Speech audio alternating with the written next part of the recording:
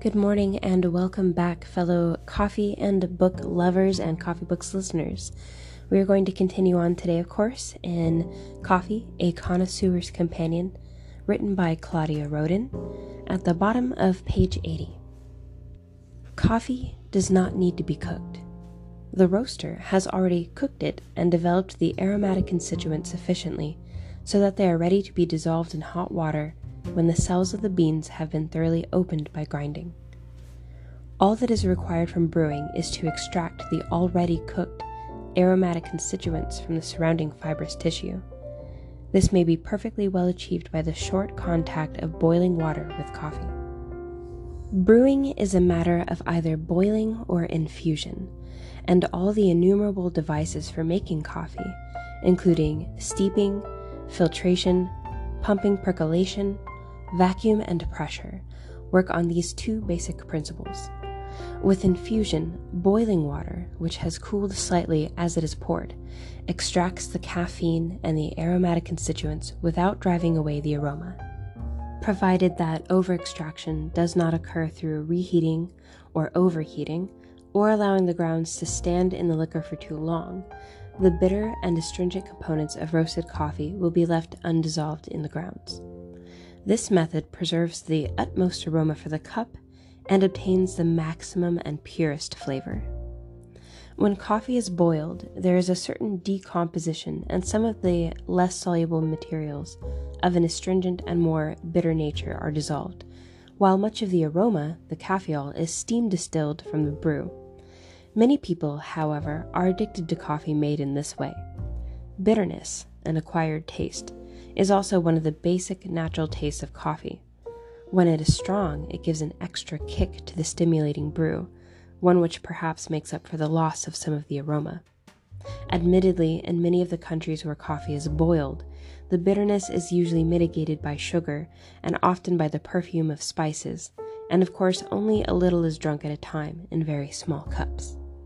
In America, many coffee-drinking households persist in using the much criticized but ubiquitous pumping percolator, which boils the liquor continuously for several minutes. Apart from the bitterness resulting from the over-extraction, which may be unpleasant for many people, there is the special tang obtained from the strong flavor of high-roasted beans. There is also the more attractive bitterness of strong coffee, which is simply a concentration of the normal bitter taste, as in the French demitasse and the Italian ristretto. The strength of a brew depends, of course, on the amount of coffee used. The required amount is a matter of taste and is also related to the method of brewing and the fineness of grind, since the finer the grind and the longer the brewing cycle, the greater the yield. Coffee might be too weak as a result of the grind being too coarse, the extraction time too short, or the water not being hot enough. American experts have established that a perfect brew contains soluble solids at 19% of its own weight of extraction. More than that results in bitterness. This perfect brew is easily obtained by following good brewing practices. To make a perfect cup of coffee, some general points are important. Cold, freshly drawn water must be used. The purer and the softer the better. Any salts or chemicals in it will spoil the taste. The grind must be of the right fineness for the chosen method. The pot must be warmed. When making an infusion, the water must come into contact with the ground coffee at just under boiling point to extract the oils and aromatic principles from the cells. Always make coffee at full strength, as there is nothing more insipid than a weak, diluted drink.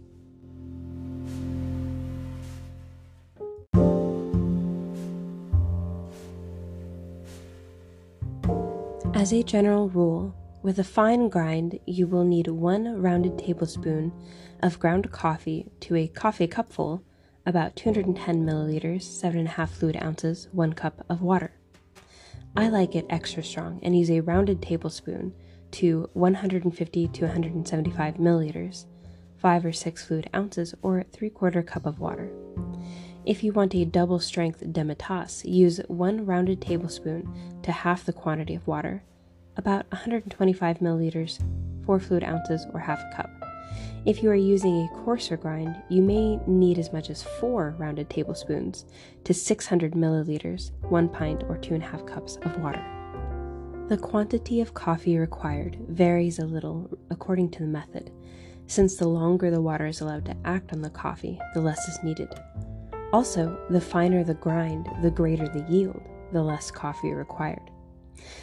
Ultimately, of course, personal taste dictates the strength or weakness of the perfect cup. For a weaker infusion, do not use less grounds with the usual amount of water, as this results in over-extraction of the less pleasant, more bitter and woody elements of the bean. Make it regular strength and dilute it. For the same reason, do not use less of a high yielding, such as pulverized grind, with a longer brewing cycle. Drink the coffee hot as soon as it is made. An hour later, it will have lost its aroma. Reheat coffee if necessary, au bain-marie, in a saucepan of boiling water, and not by bringing it to the boil. Some people like to keep black coffee hot in a thermos flask. Keep coffee covered if you are going to drink it later. Not all metals are suitable for brewing, as coffee liquor reacts chemically with some, affecting the taste of the coffee. Iron and aluminum should be avoided. Silver, tinned copper, enameled iron, and stainless steel may be used without any risk of contamination. Otherwise, earthenware and glass make the best containers. Although aluminum is often used, it does give an odd aftertaste. And of course, never reuse coffee grounds. And do wash your equipment well, as grounds and oil soon become rancid. Infusions. Various ways of making a simple infusion find the most favor with coffee lovers all over the world. Steeping the grounds in water just under boiling point without further boiling preserves the utmost aroma and flavor without allowing a trace of bitterness. The plunger pot, drip, filter, and jug methods work on the same principle. The idea first appeared in France in 1711 for making coffee sans ébullition without boiling, in the form of a cloth bag containing grounds dropped inside the coffee pot over which boiling water is poured, a device still used in many countries. Its main drawback is that keeping the bag clean and hygienic requires a great deal of attention. It must be washed and left in fresh water until it is used again. In a jug. So like brewing tea, this manner was once the most popular in England. Warm the pot by scalding. Measure the required amount of medium ground coffee into the pot. Use at least 4 heaped tablespoons for 600 milliliters, 1 pint or 2.5 cups of water. Pour on nearly boiling water and stir thoroughly with a wooden spoon. Keeping the pot warm under a tea cozy, allow the coffee to stand for 4 to 6 minutes. Pour through a strainer, taking care not to disturb the grounds, which have settled at the bottom of the jug. The plunger, cafetière. The French press, or plunger pot, cafetière, works on the same principle as the jug, previous page, but with an inside strainer in the form of a fine mesh filter plunger unit attached to the lid. In very few years, it has become the most popular homebrewing device on the market. Little pots for one first made their appearance in French restaurants. In fine, heat-resistant glass with a silver or gold frame, there are also plastic ones. They are very attractive to bring to the table and extremely simple to use. Method: heat the glass beaker by scalding. Put in the required amount of fine ground coffee, add nearly boiling water, and stir. Allow to steep for 4 minutes. Stir again, then push the plunger filter down gently with the lid as far as it will go, pushing the grounds to the bottom of the beaker.